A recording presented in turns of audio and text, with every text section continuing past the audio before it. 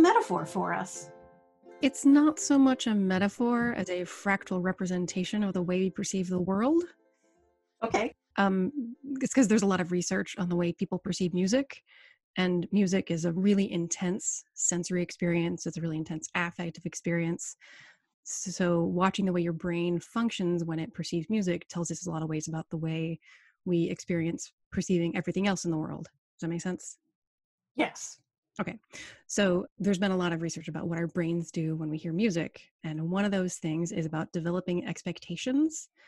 Music does not exist as a physical object, so you can't see it or touch it. The only sense through which we can access it is our hearing. So the only way we can appreciate music at all is the fact that we have the capacity not only to pay attention to what's going on now, but we can remember what happened in the past, which is a very useful skill that not all animals have, although it is pretty common for mammals. Paying attention to what's happening now, remembering what's happened in the past, and from that being able to build an expectation of what will happen in the future. And a lot of our pleasure from listening to music comes from the fulfillment of those expectations. Make sense? So if I go, shave and a haircut, Yeah. everybody has a sense of suspension. Yeah, exactly. Everyone thought 2 bits. Exactly. Yeah. And the way that that happens in our brains. Unless they're British, in which case they thought 5 bob. Or exactly. But somebody's, maybe a more universal one. And the one that when I taught about this in my music psychology class, I used a video from the TED Ed series. That's like an animated version. And the example they used was mana mana. Do, do, do, do, do. Exactly. Right. Like you have to. It was deeply satisfying. It's right, true. Exactly.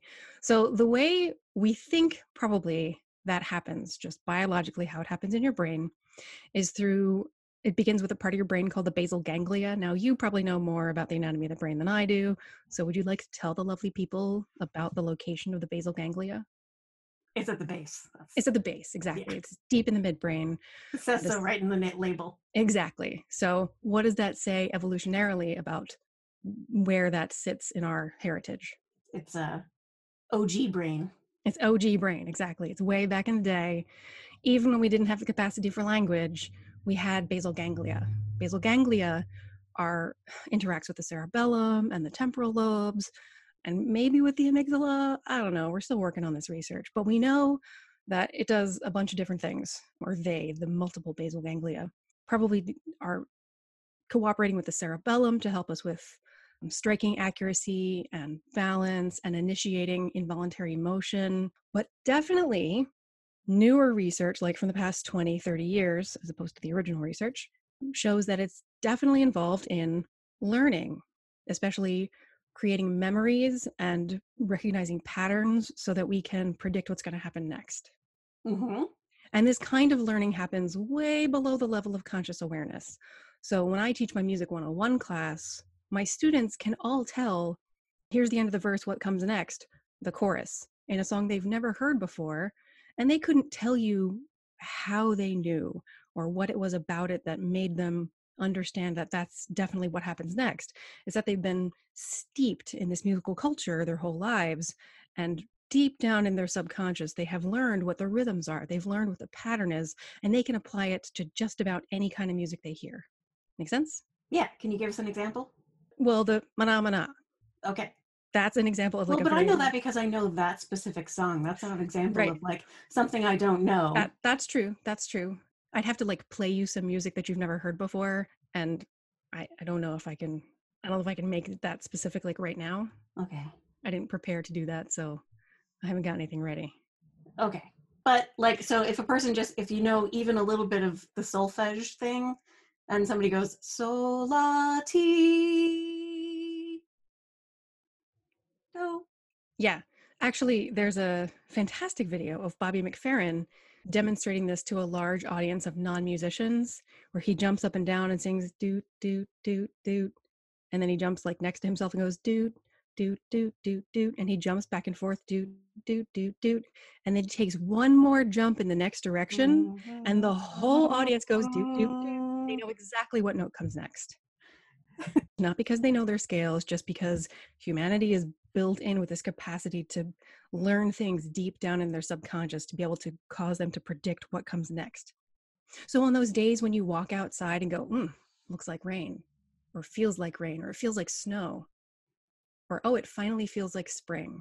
Like 3-year-olds don't do that. They haven't existed in the world long enough for all those subconscious cues about seasons and weather to have turned into the capacity to predict a large scale weather event. Does that make sense? The day in Massachusetts in 2011 when the sky was green.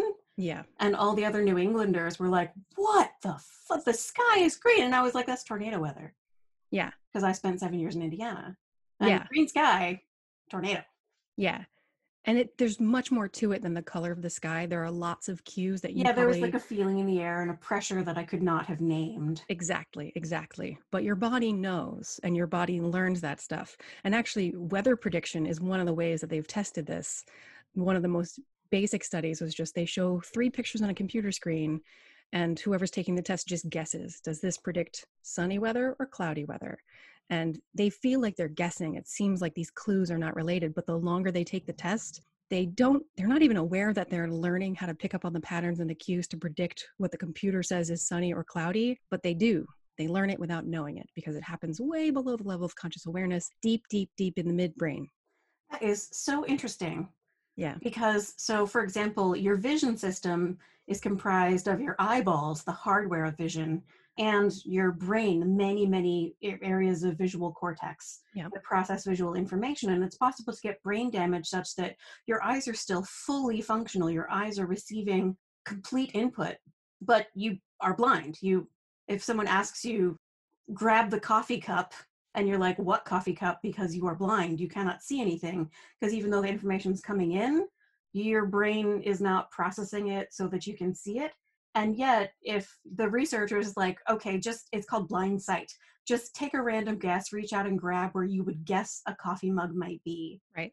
They do, because they can see the coffee mug, even though they cannot see the coffee mug. Yeah. Does that make sense? Yeah. They're not aware that they see it, but deep in their brain, in fact, they're totally sure they don't see it. Yeah. But there's a part of them that knows. Yeah.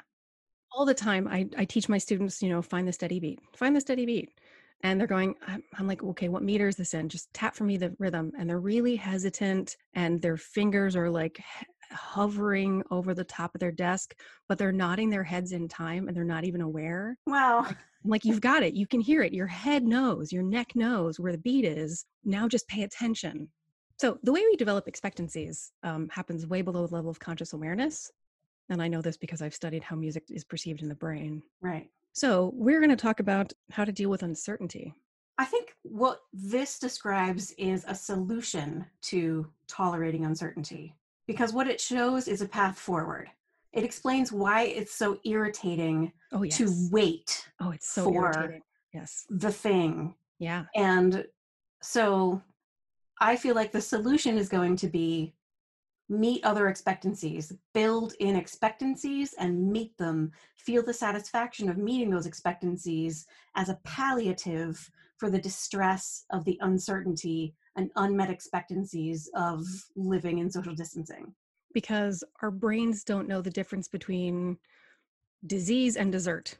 We perceive all sensory experiences in basically through the same processes. So if we listen to music, for example, that fulfills our expectations and gives us that sense of having, completed a thing, that's a satisfying experience that can take the place of having a satisfying experience of knowing what's going to happen next in terms of when is our lockdown going to end?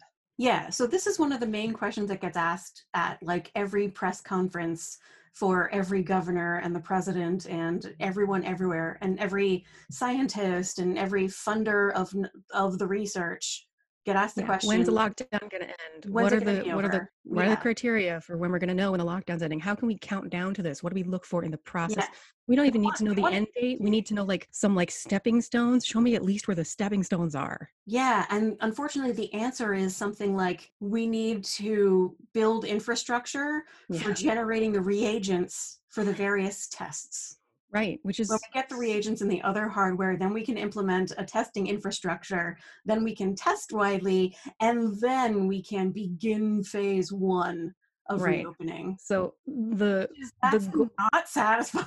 the next goal is so far from the final goal. It's Yeah. really, Yeah, the next goal isn't even phase one. yeah. It's listening to Beethoven's Fifth Symphony. Beethoven's Fifth Symphony, at least the first movement, is it's famous for its repetition of that one motive. I bet even you know what that motive is. Beethoven's Fifth. Is it da da da da? Exactly. Beethoven's Fifth. Beethoven's Fifth. Beethoven's Fifth. Beethoven's Fifth. Beethoven's Fifth. Beethoven's Fifth. Beethoven's Fifth. Beethoven's Fifth. Over and over again. That little Beethoven's fifth. exactly. Beethoven's fifth. See, Beethoven's fifth. Fifth symphony. Oh, I can't laugh that hard. It hurts my back. Sorry. But yeah, no, it's these. So it's like listening to those first three notes. Beethoven's Fifth. Okay, well that didn't mean anything. I mean, you get to the end of the movement and it feels so satisfying because you went through that whole big journey of using that small piece of information to develop and to go so far and to come back to where you started. It feels fantastic. But those first four notes don't mean anything. And that's where we are now. We're in those first four notes. And it's like, well, that doesn't even mean anything. It doesn't even count for anything. We're not going anywhere. Oh, but we are going someplace, but it's gonna be a while. Yeah. Like we don't even know what the tune is yet. Yeah. Do we know what the tune is, metaphorically speaking? I think this is not a tuneful situation. I think this is a motivic situation. So You're gonna Beethoven's have to clarify that metaphor. Yeah. Beethoven's Fifth has a motive. It's just four notes, right? Just those four notes. Bump, bump, bump, bump. In that particular rhythm, those two particular pitches. That's it. That's not a melody. It's a motive. A melody is Amazing Grace, how sweet the sound that saved a wretch like me. It's long, it has a beginning, a middle, and an end. And maybe you use that same melody in different ways and twist it and turn it and make other things happen in a large scale work. But one of the things that's so genius about Beethoven and Beethoven's Fifth Symphony is that it takes those four dopey, easy, dumb notes and turns it into something really magnificent. You build on this tiny little fragment. So I think what we're in an experience now is a motivic situation where we've got tiny little fragments. They're going to turn into something really impressive. But we're never going to get a whole melody where we see some kind of bigger picture, where we feel the satisfaction of a beginning, a middle, and an end. So it's kind of like a fugue where we'll never hear the overlap of the different lines. It's even worse than that. Oh no. At least in a fugue has a melody that you can sing along with. Yes. Dung dung dung dung dung dung dung dung dung dung dung ding ding ding ding ding diggy ding ding ding diggy ding ding ding diggy ding ding diggy diggy diggy diggy. That's Bach's. Yes, What? I know. How did you know? I use it as a metaphor in my sexuality class. Oh, good for you.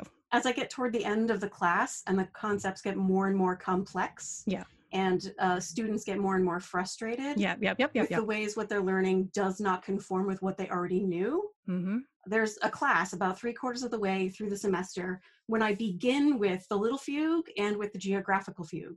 Mm-hmm. Trinidad and the big Mississippi and the town Honolulu and the lake Titicaca. The public capital is not in Canada, rather in Mexico. Right. And I ask them to listen to all the lines at the same time. I actually give them a visual representation of it. So with one, it's singers. There's one singer per line with the geographical fugue. And with Bach's Little Fugue, it's different colored lines moving across the screen. So they can see the lines in front of them. And I ask them to listen to each of the lines, all of them at the same time, the whole time. Because it's an exercise in how to listen complexly to different ideas, not just to each individual line, but to the way each of the lines relates to the others. Yeah. It's incredibly difficult. Yeah. Most of them make it about 10 seconds into the addition of the second line. Before they just sort of zone out. That's a skill that's explicitly taught to musicians, usually at the graduate level.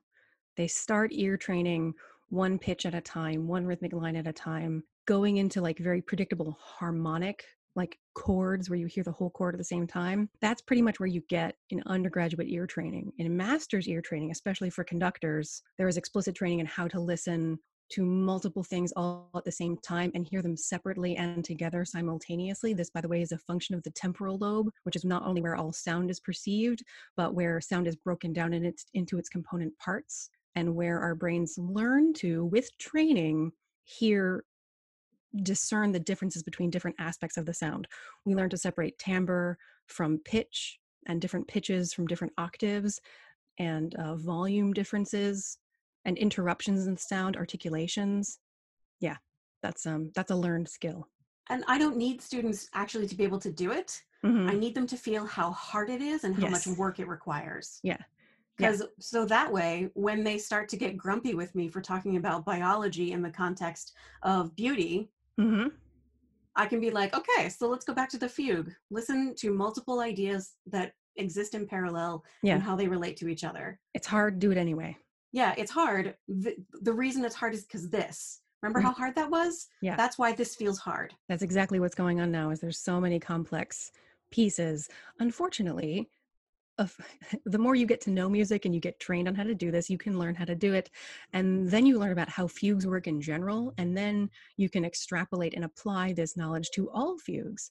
We are in a situation now where we're not following any form or structure that we've known before. So we can't even apply what we've learned from the past to this. Also, I think that a fugue has a singable tune, which our temporal lobes love, because the temporal lobe is one of the things that cooperates with the basal ganglia in order to learn and predict patterns. Which is why this is a worse than a fugue. The current situation is more about motif. It's, motive is actually, Motif and motive are slightly different. They're also used interchangeably by different schools of thought. So yeah. You're talking about motive, though, which don't is argue not with tune, me, musicologists. It's not a melody. It's You're just musicologists. I know. Don't argue with me. It's fine. I'm just going to use this version of the vocabulary. Just an example. No angry emails from a musicologist being like, "Dear Amelia, you can go fuck yourself with motive motif." Yeah, I know there are different schools of thought on this. This is the way I use the vocabulary because this is how I learned it, and it's fine. It'll be fine.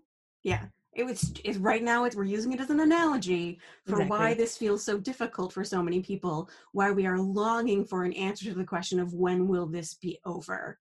Yeah. So motif, for example, would be boop-a-doo, boop-a-doo-doo-doo-doo-doo, which is the motif that represents the character of Rey in the Star Wars movies. So you can see how there's more to that than a motive, like ba-ba-ba-bum. I've seen those movies a fair amount and I never noticed that. You never noticed that? I just don't notice. The first time I saw Rey on screen, I was like, what's her motive? What's her motive? What's her motive? Not like what's her motivation, but like, I want to hear, because we all know the Star Wars motifs.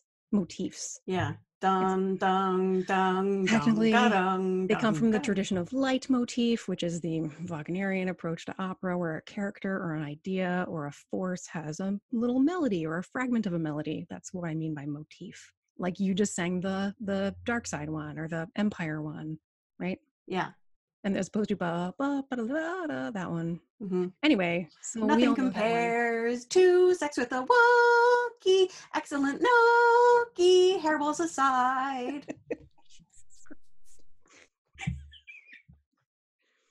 Anyway, so the first time I saw the most recent, it was which one is it? Last Jedi? Rise of Skywalker? No, the first one with Rey in it. I can't even remember now. I think it's Last Jedi. I don't know.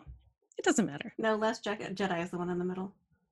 It doesn't matter. The first time I saw the first one with Rey in it, I was like, I wanted to know, what is John Williams going to do with a girl, a woman character who's also like an action hero? Like, how is he going to portray her? And it's fucking perfect. It's fucking perfect. It's a little sneaky. It's a little playful, and it's really like dancing on its toes and ready to fucking go. Like it's perfect. Yeah. Anyway, that's a motif. A motif has more to glom onto, more to remember, more to sing along to, more character to tell us what's going on. A motive, like the Beethoven's Fifth, just has 4 notes, and they're nothing but potential. There is nothing inherently understandable about ba-ba-ba-bum. There's not enough to that for us to understand, oh, I see where he's going there. It's not until we see where he goes with it that we're like, holy crap, he did so much with so little. That's amazing. And I think that's where we're at. Yeah. So all we have right now in terms of the quarantine and social distancing is with no previous exposure to anything that comes next. Exactly. We're sitting here in the audience going, going, really, Beethoven? You're supposed to be like fancy and special, and you gave us 4 goddamn notes. Even doot-doodaloo, doot-doodaloo has a lot more information in it. Yes, it does. Than Bum, bum, bum, bum. Exactly. Okay, now what? What comes next? Finish. What? Yeah. And the thing is, he could have gone anywhere. You could go anywhere. Where he went was amazing and really interesting and really memorable, but it could have been anything. And we're kind of in the can be anything place now. We're so early in this with so little to guess what's going to happen in the future. And it's not like a fun kind of suspense because like millions of people have lost their jobs and we Right. can't hang out with our friends and grandparents can't hug their grandchildren. Yeah. When we study how people perceive music, we know that people do not like too much repetition. So we do enjoy little surprises, kind of like those juicy moments where you don't know what to expect, or you do know what to expect and it does something else instead. That's like kind of enjoyable, but we don't like much of that. A little too much unpredictability makes us much less fond of that music. We love music that is really predictable. Do you want to hear about a research study about repetition in music? Sure. Sure. Okay. So there's this study where they take contemporary music, modern ish music that is on purpose composed so that it doesn't have any repetition. Up till the late 19th century, all music rules pointed to how much repetition can you have? What is the way we can most satisfyingly fulfill the expectations, that we can resolve this dissonance in a way that feels really good, that feels really satisfying? That was the rules up through the 19th century. And then in the late 19th century, people were like, I'm sick of those rules. I think everything should be like natural and free flowing and unpredictable. And people started to not like classical music as much anymore because it was no longer serving that role of like giving them what they want and what they want to predict. So music from the middle of the 19th century, some of it. And then lots of music in the 20th century is composed on purpose to violate expectations. And how do people feel about 20th century music that does that? Oh, I fucking hate it. Yeah, people fucking hate it. It's pretentious. You can go fuck yourself. Exactly. That's what like people that's feel not about it. music. You're just making fun noises. Yeah, so they did a study where they compared some of I say this as like the least musical person in our family. Yeah, that music is just like, well, I mean, you're being artsy fartsy. You can jack off in a corner and that's fine, but that's not music. I mean, it is music, but I can't dance to it. I give it a 4 out of 10. Yeah, you are not alone in that. That's a deeply human response. That non-musician. Yeah. So what they did in the study, they played people music that's intentionally not repetitive. So this could even include famous art pieces like Prelude to the Afternoon of a Faun by Claude Debussy. You've probably heard of that. It's pretty famous. But I think I like that. Yes, it's lovely. It has a little bit of repetition, but it's what they call through composed. Whereas most structural large-scale pieces have like a beginning and a middle and an end, and at the end they kind of go back to the same thing that happened in the beginning. Prelude to the Afternoon of Faun does not do that. It's pretty in lots of other ways, but it's not predictable in terms of its form. Okay. Make sense? So they played that or other more modern works that like that are through composed. They don't have any like, and now we end where we begin. There's no verse, chorus, bridge, chorus, none of that predictable form. So then they also played edited versions of those same pieces where they just digitally spliced and pasted in repetitions where the composer hadn't intended them.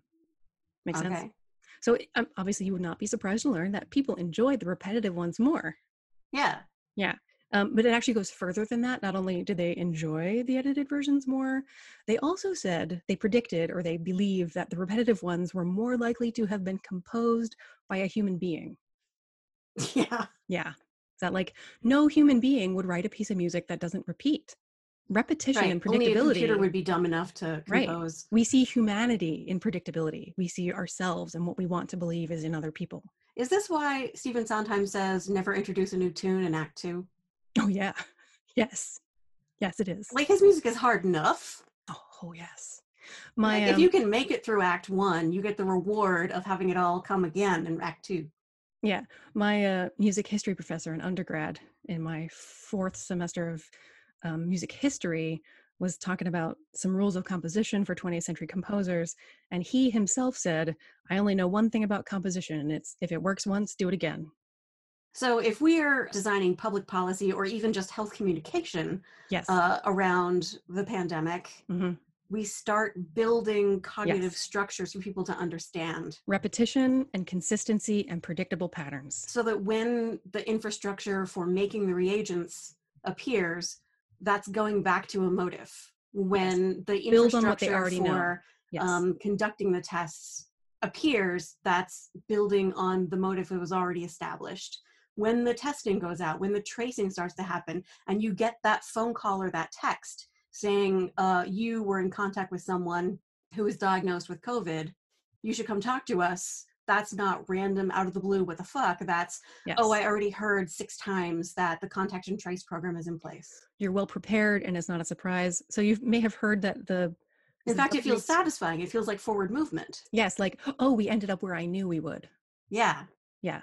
It means we're going somewhere. Yes. Yes. This is the next step that happens. And I can kind of tell what's going to come next built on the pattern that I've seen in the past. I think that's why Gavin Newsom, the California governor, Yeah. has started saying things like, here's what normal's going to look like. It's going to look like half as many tables in a restaurant. It's going to look like your server's wearing a mask. It's going to look like those spacing lines at the grocery store. That's going to be what normal looks like for a while. That's bum. Yeah, and people So don't like it. People don't like it. But when we get about 10 minutes into this movement, people are going to be like, oh, this is amazing. Yeah. I can't believe how far we've gone with that small little thing. They're going to feel really differently about this whole mask thing. Yes. Well, also, I mean, should we talk about the mere exposure effect? Have we already kind of We have not talked about mere exposure. Go ahead. Mere exposure effect is the well understood fact that people prefer things that they already know about. They prefer things they've heard before. They prefer bodies that are like the bodies they've seen the most. They prefer sounds that are like the sounds to which they've been exposed the most. They just prefer them because they've heard them more. Like the first time you hear a song on the radio, you're like, ugh. And then you hear it 22 times and you're like, singing along in the grocery store. Can't help it. Exactly. You can't even stop yourself. Katy Perry. Yeah. Making me roar. I don't like that song, but I can't not sing it. Yeah. And there is a limit to exposure and repetition. Like universally in all my classes, I ask my classes, is there a song that you've heard so much that you can't stand it anymore? 100% of them say Happy by Pharrell. Mm-hmm. So do you have feelings about the song Happy by Pharrell? No. Did you listen to a lot of radio about 8 years ago when it was super famous?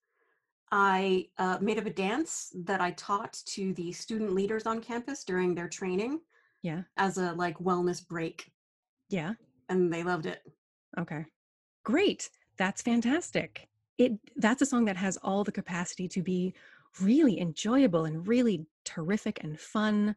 But the fact that it has so much repetition built into the song that when you repeat the whole song, whole cloth, it becomes overwhelmingly repetitive and we develop a hatred for it. Like, ugh, I know, I'm sick of it. I've heard it a million times. I'm done. Yeah. But that saturation level we have a high saturation rate for repetition. So it takes the repetition of Happy. Like that is so repetitive that it can eventually burn out a person's system. It's like if you press a vibrator really hard to, your neck is sore. And at first the vibration feels really, really good. But like the longer you hold it there, it just keeps the same kind of stimulation in exactly the same spot.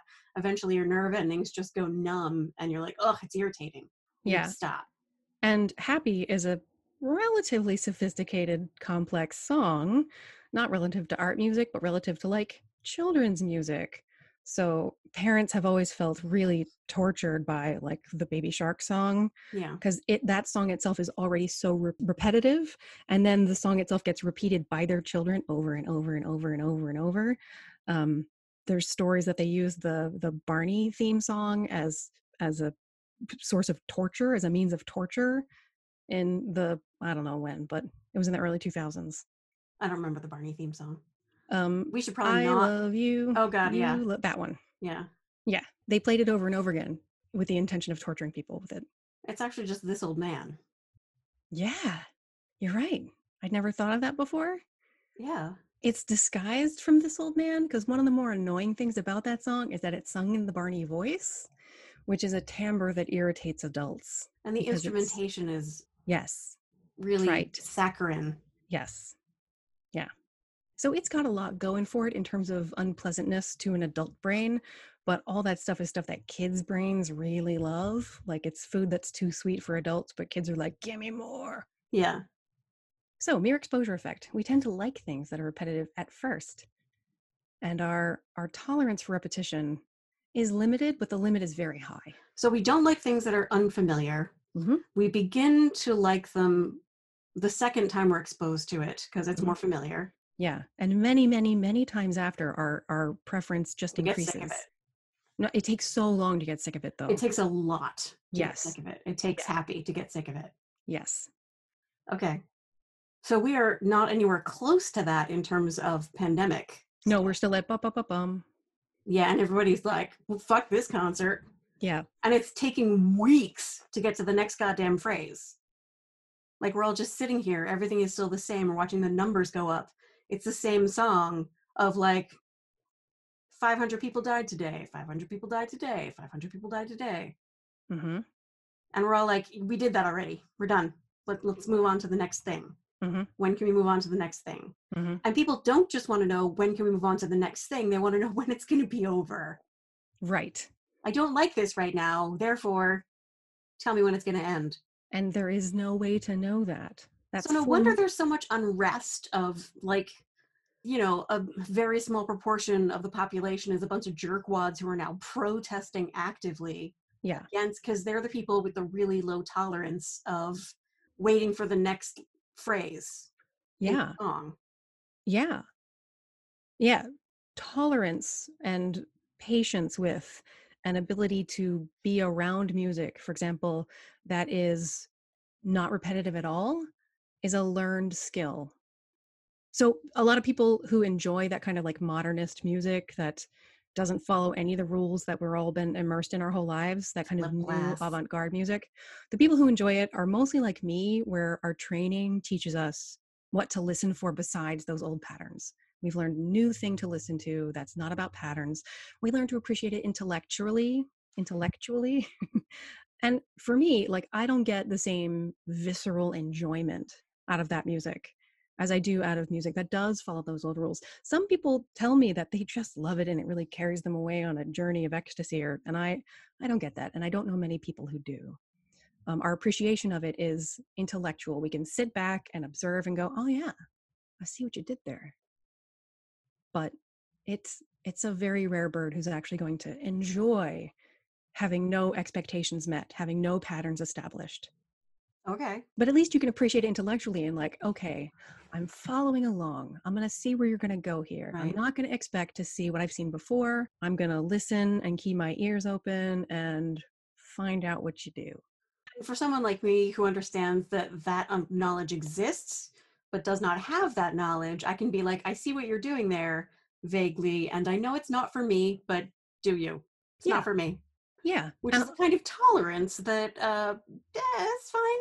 That's enough. Yeah, but it is a learned skill. When it comes to what human beings are built to do, we are built to perceive patterns, to predict the future based on what's going on now and what we remember from the past. And because there is no precedent, people keep using the word unprecedented to describe the pandemic. Yes. We are currently building the precedent. Yes, there is no memory to predict anything. And that is a very uncomfortable cognitive place to be. And it's where we all live right now.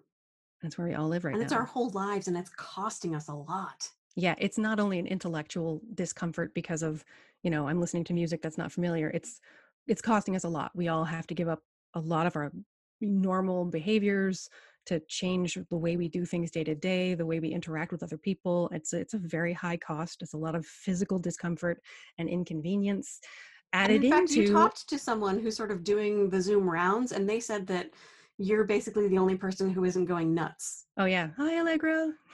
She listens to the podcast. So tell us more about that. We had dinner on Zoom. I put my phone on a tripod in the living room, and Malin and I sat on the couch and had dinner with her, and we talked and had like a dinner conversation, and it was really nice. She's like, how y'all doing? And we were like, yeah, we're doing good. It's fine. And she said, well, I've done a bunch of these, and you are the only ones I've talked to who seem to be remotely okay. Wow. Yeah. Yeah. Even she's a pretty intense introvert, and she's not loving it. She also lives alone. She has 2 cats. Yeah. Yeah, I don't That's a want to talk lot. about Living Allegra alone is because, a lot. Yeah, yeah. yeah, yeah. But But like, we've talked a couple of different times about like how many people in America live alone and how that's a yes, really different experience from yes, being stuck with your family. Like that can get irritating, but it feeds something really fundamental. yeah, yeah, Like I worry about the people who live alone. Like yeah, there's all these podcasts being made by young journalists, and so yeah. many of them live in New York alone. Alone. Yeah. And they live in these tiny apartments that are designed to be spaces you don't spend a lot of time in. Yes, they're designed to be where you go home to eat and sleep, and then Sleep. you go out and spend your life in the world. Yeah. That's why people can tolerate living in those tiny spaces. Yeah. So nightmare. Yeah, life is not designed to be lived like that for So most of us. for a lot of people who are in situations like that, where like their whole world was designed to be out in the world, Mm-hmm. It's they're a finding bum of the pandemic, which has, it's been weeks that we've just heard that over and over and over again. And then there's this crazy dude who comes on TV for 2 hours every day yeah, and lies about it. yeah. Is there a musical metaphor for that? That's when the phone rings by someone in the audience. Like an interruption is just annoying. Like, and But you're then they just pick like, up you the phone and have a conversation and they you start saying racist fucking shit. asshole. How could you not even take anyone else in consideration? You're only thinking about you right now. And the thing that they're Mother. saying on the phone is racist stuff and lies and a Yeah, total inability to understand science. yeah, yeah, Wow, that's a really good metaphor. Like, I might not like this song, but I came to this concert. yeah. I paid money to be here. Okay, so back to the idea that people are suffering like from the logistical differences and the changes in the actual discomfort from the changes in their lives. Yeah. But what's underlying that is a cognitive discomfort from the fact that our brains aren't capable of doing the thing that they want to do. They're trying to see a pattern, to establish repetition, to predict what's going to come next. And there just is no way to do that. And that's what is a source of discomfort that's below the level of conscious awareness, but it colors everything we feel all day. So, assuming there are at least some people who are listening to this and feeling like, yes, that is the dissatisfaction and the impatience and the discomfort that I am feeling Mm-hmm. is with like my pattern recognition system is like, where is the pattern? Yeah. Tell me when this is going to be over. Tell me what comes next. What is the solution? Given that there is no precedent, that there is no pattern that exists already in our brains. We have never been exposed to this before, so mere exposure is not working for us. What do people do? Well, I've never had to teach that as a life skill, but I have had to teach this to my music students to teach them to tolerate music that does Well, not this whole follow the thing is just a rules. metaphor Yeah. anyway, so Yeah. So how to what, tolerate music that's not tolerable? well, that's You're not, going to be forced to listen to this 14-minute Philip Glass, I Queen, love Philip Glass. Yahtzee, First whatever. of all, Philip Glass is extremely predictable. If it's nothing Yeah, that's else, true. it's predictable. That's But anyway, basically the only like contemporary modernist composer name I know. okay. Anyway, let's go I'm also back going to drink to some. teach people to tolerate music they cannot tolerate.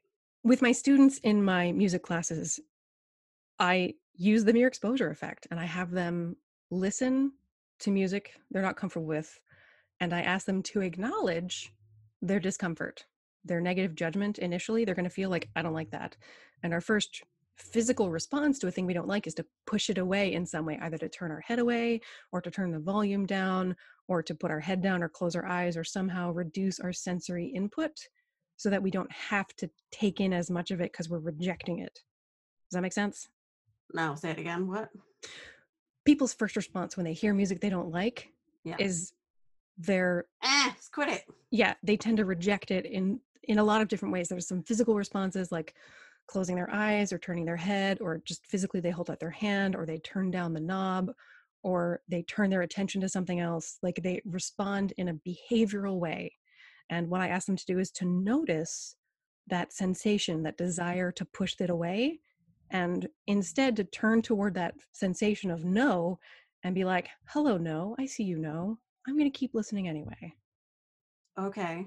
So that's mindfulness, that's attention without judgment. And then they keep listening. And then I would have trained them and given them preparation of what to listen for. So here's a piece of music that has very little repetition in it, but here's what the composer had in mind.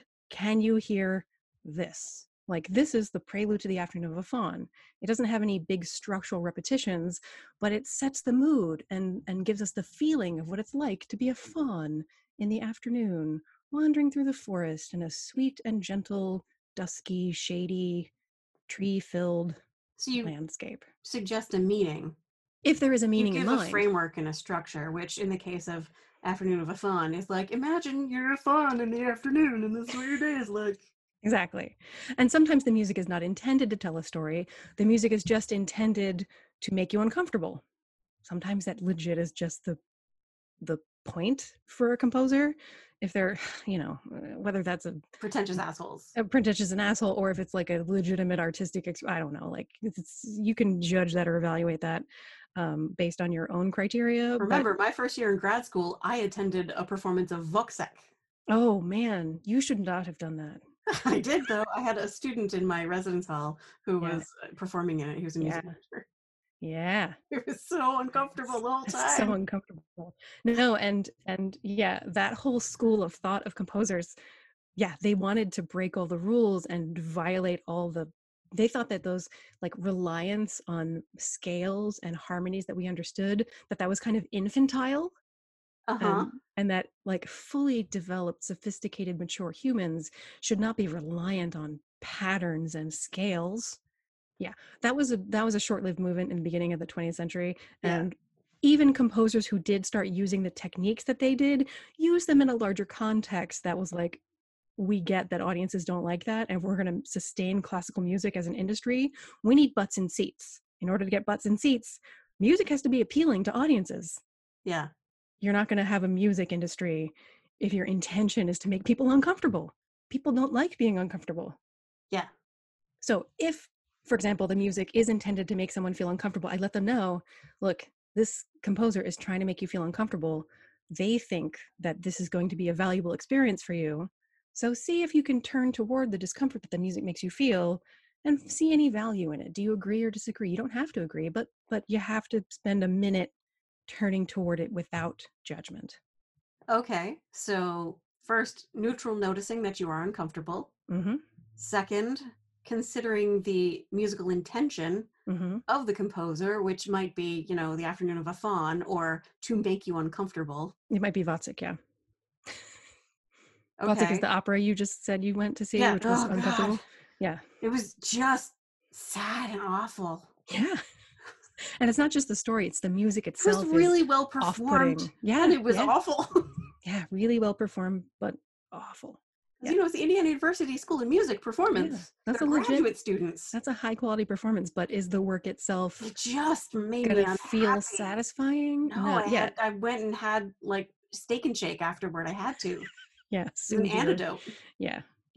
So I feel like that might be part of our solution is step 1, notice it's uncomfortable. Yeah. Step 2, impose an intention on the experience. Like, what are they trying to have me experience right now? Mm-hmm. Now it's different with music because there was a composer who had and there is an intention. Yeah. In this case, there isn't an intention really. You just need to notice your discomfort and be like, yep, discomfort. There you are. I think with, for example, Trump's press conferences, there is an intention, and it is to pick a fight.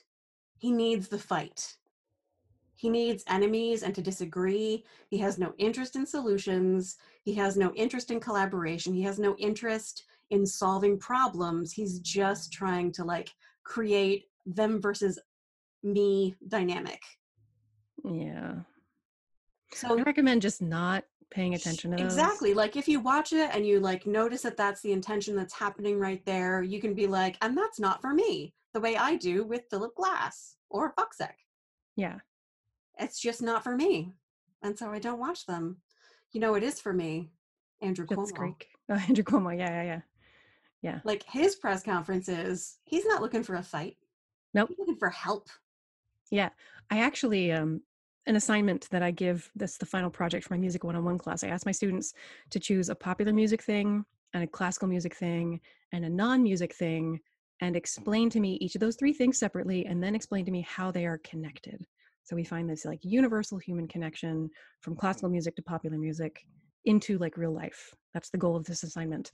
And I usually post a couple of examples so they can see how it works. Like the first one I ever did for them was Lizzo, Gounod, and selfies, where I talk about Lizzo's "Excuse Me While I Feel Myself." Excuse me while I feel not yeah that one, where she's singing like she feels so great about herself, and then there's an aria called the Jewel aria from Faust, where Marguerite sings like, "I look so amazing. I can't believe how great I look. Look at me, I'm gorgeous," right? So I analyze them both musically and compare them, and then I talk about how selfies, have two functions. They're to express how the person feels, and also to make the person who's receiving the selfie feel good. Also, good for you. I'm so glad you sent me that, and I'm so glad that you feel good. Like, And I feel pretty. right, exactly. So these two songs accomplish those same tasks. They both express how good the person feels through some united musical elements, and they also achieve the second goal of selfies, which is to make the audience or the consumer feel good too. Mm-hmm. Does that make sense? Yep. So it's just like three-part thing. So the one I posted this week actually was an example one, was Randy, we've talked about Randy Rainbow before. It was Randy Rainbow's song about Andy Yes. from Greece, that song. And then there's an aria from a Bach cantata where the cantata itself is called "There Is Nothing Healthy in My Body." And there's a bass aria where he sings, "There's nothing that can heal me but the balm of Gilead.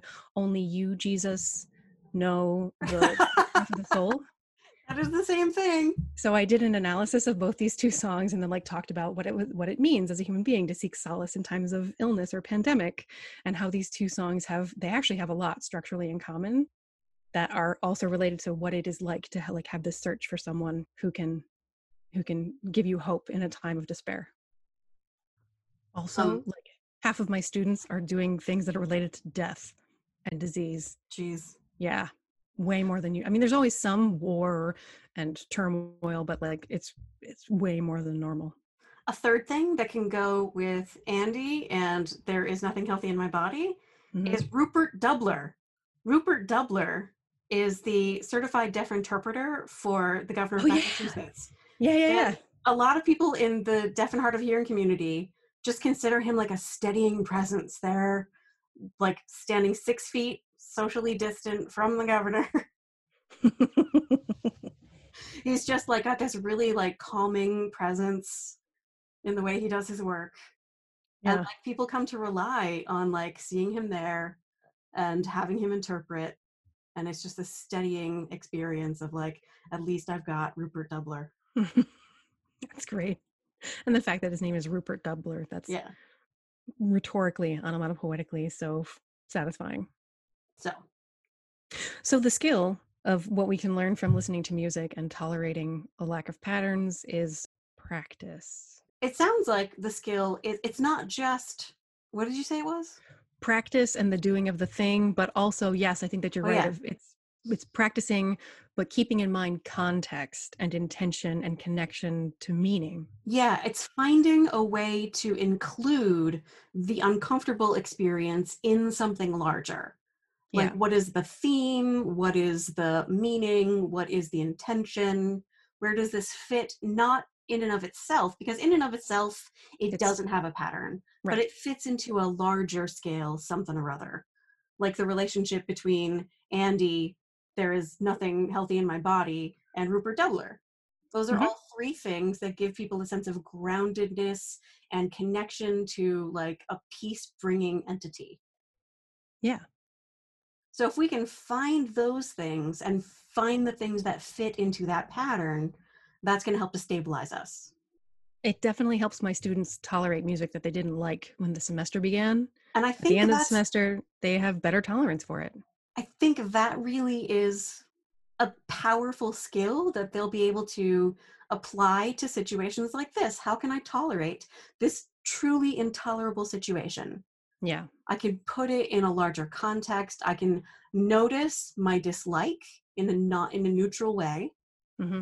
I can think about what kind of intention could be imposed on this. Like, where is this coming from? What is the intention? And I can see if I can, maybe it's just not for me, and that's fine. And if I wait long enough, maybe I'll get more information that will build enough exposure for it to feel comfortable enough for me to tolerate it, the way we tolerate TSA at the airport. Exactly. 20 years ago, nobody took off their shoes. We didn't, like, people could meet their loved ones at the At the gate. gate. At the gate. I Remember have a that? photograph of a friend meeting his mom at the gate of the plane, and I could date it because they were meeting at the gate. Yeah. This must have been in August of 2001. Yeah. Because after that, no. Another layer to getting more comfortable and using this predictable brain pattern to understand where your feelings come from and kind of manage them by picking it apart is to understand that it's really easy to think or believe that your discomfort comes from the logistical day-to-day interruptions of your life. But when you look at how those disruptions really affect what's going on in your brain, you can tell that the discomfort comes from a much deeper place in your subconscious, that your brain is trying to create a pattern, to understand, to recognize, and it can't. And creating new connections and establishing new patterns is one of the most high intensity, most challenging things for your brain to do. Really exhausting. And understanding that it's not just about the mask. It's not just about staying home. It's not just about homeschooling your kids and the things that you're doing in your life. It's the fact that your brain is uncomfortable. Your brain is doing work that it doesn't usually have to do and that it doesn't really enjoy doing. And your brain hurts and you need to like be not make that laugh. And it's useful if you can remember that that's going on below the level of conscious awareness so that you can not react, for example, out of frustration and anger at something that's happening in your life when really where the frustration is coming from is your basal ganglia. Yeah. I wanted to add to that on the Daily Show, the Daily Social Distancing Show. Mm. Trevor Noah interviewed an astronaut who's like just freshly home. I'm trying Oh, to right. remember her name. What is her name? I know it's in there somewhere. Brain. Come on. Christina Okay. Koch. Christina Koch. And so, when you're in the space station for 11 months, you need some strategies for tolerating discomfort. Mm-hmm. And so of course, Trevor asked about this. And what she said was, when you find yourself thinking, I wish I could just go get a latte. Like what you do is you remember that like, this is a once in a lifetime experience.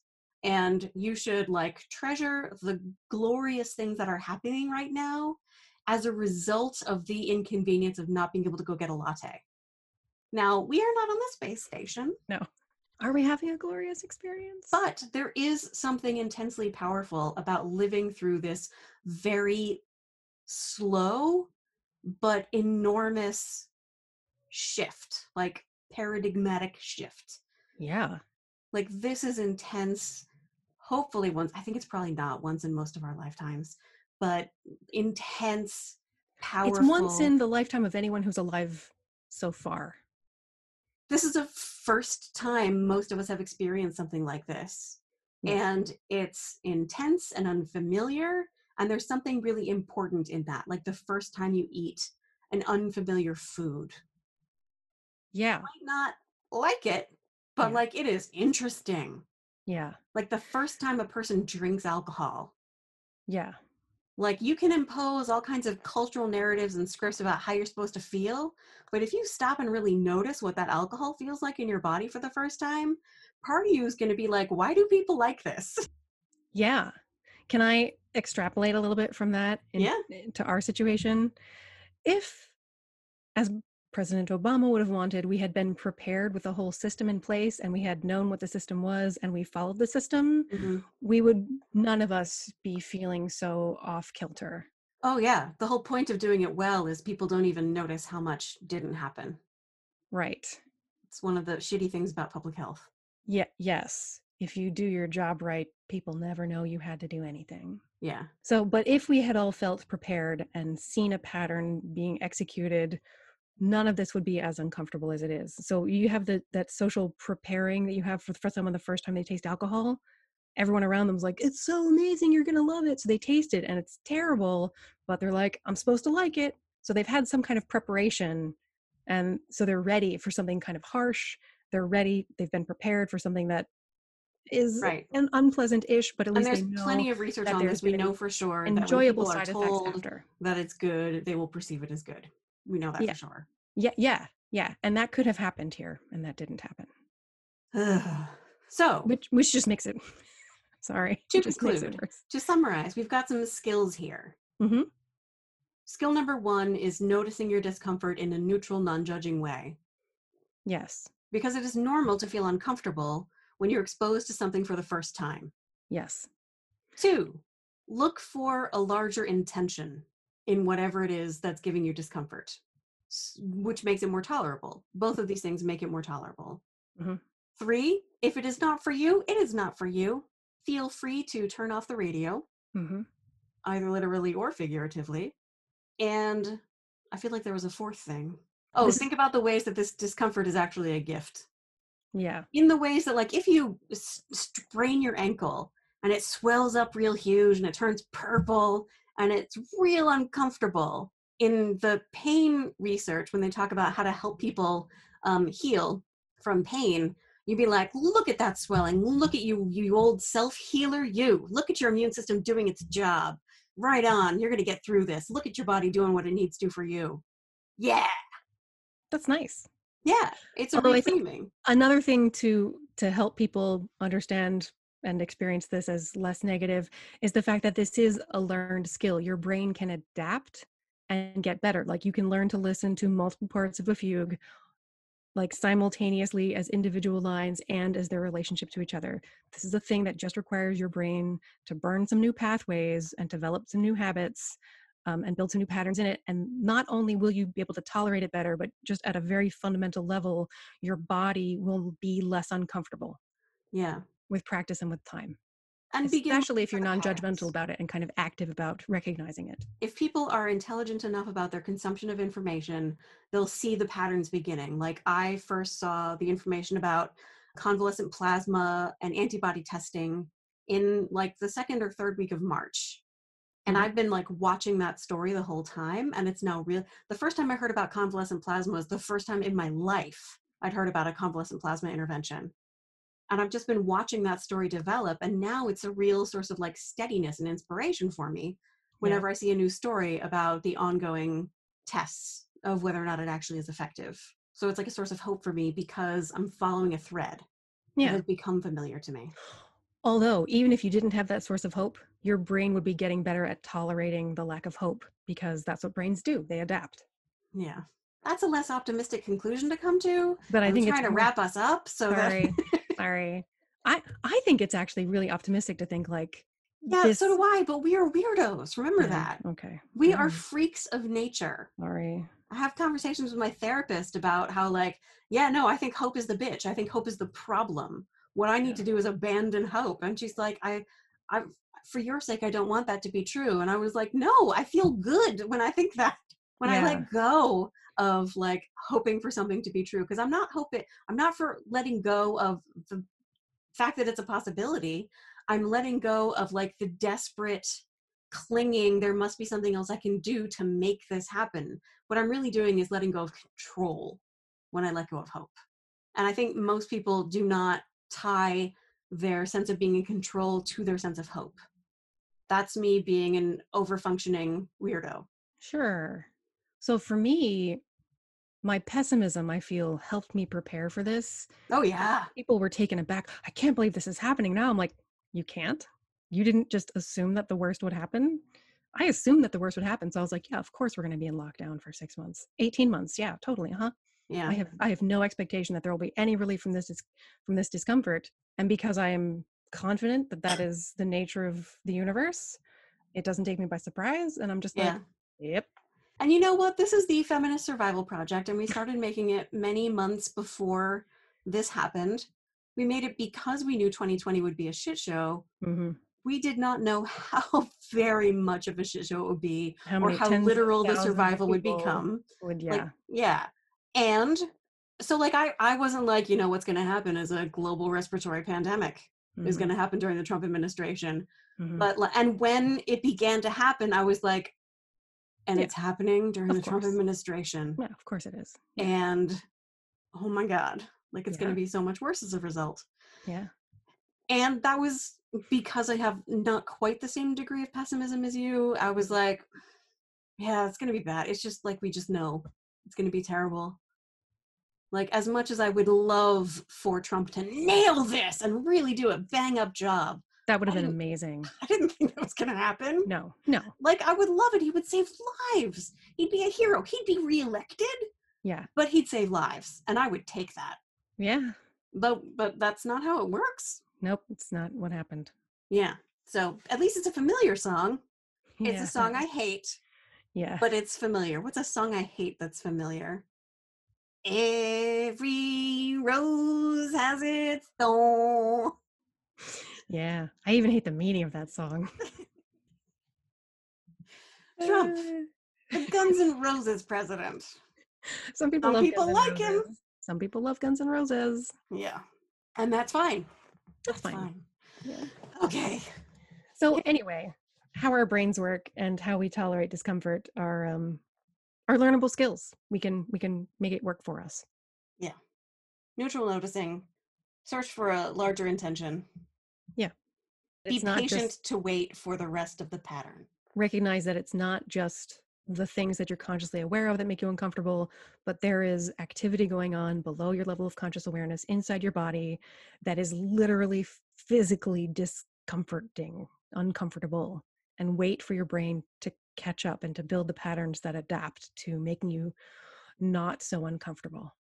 And on that note, which I think is sort of as optimistic as we're going to get, because sometimes things just suck, this is the Feminist Survival Project 2020. I'm Emily. I'm Amelia. And thanks for listening.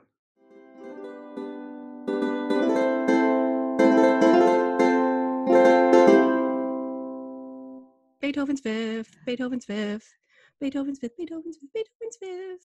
The Feminist Survival Project 2020 is a part of the Frolic Podcast Network. Find more podcasts you'll love at frolic.media/podcasts.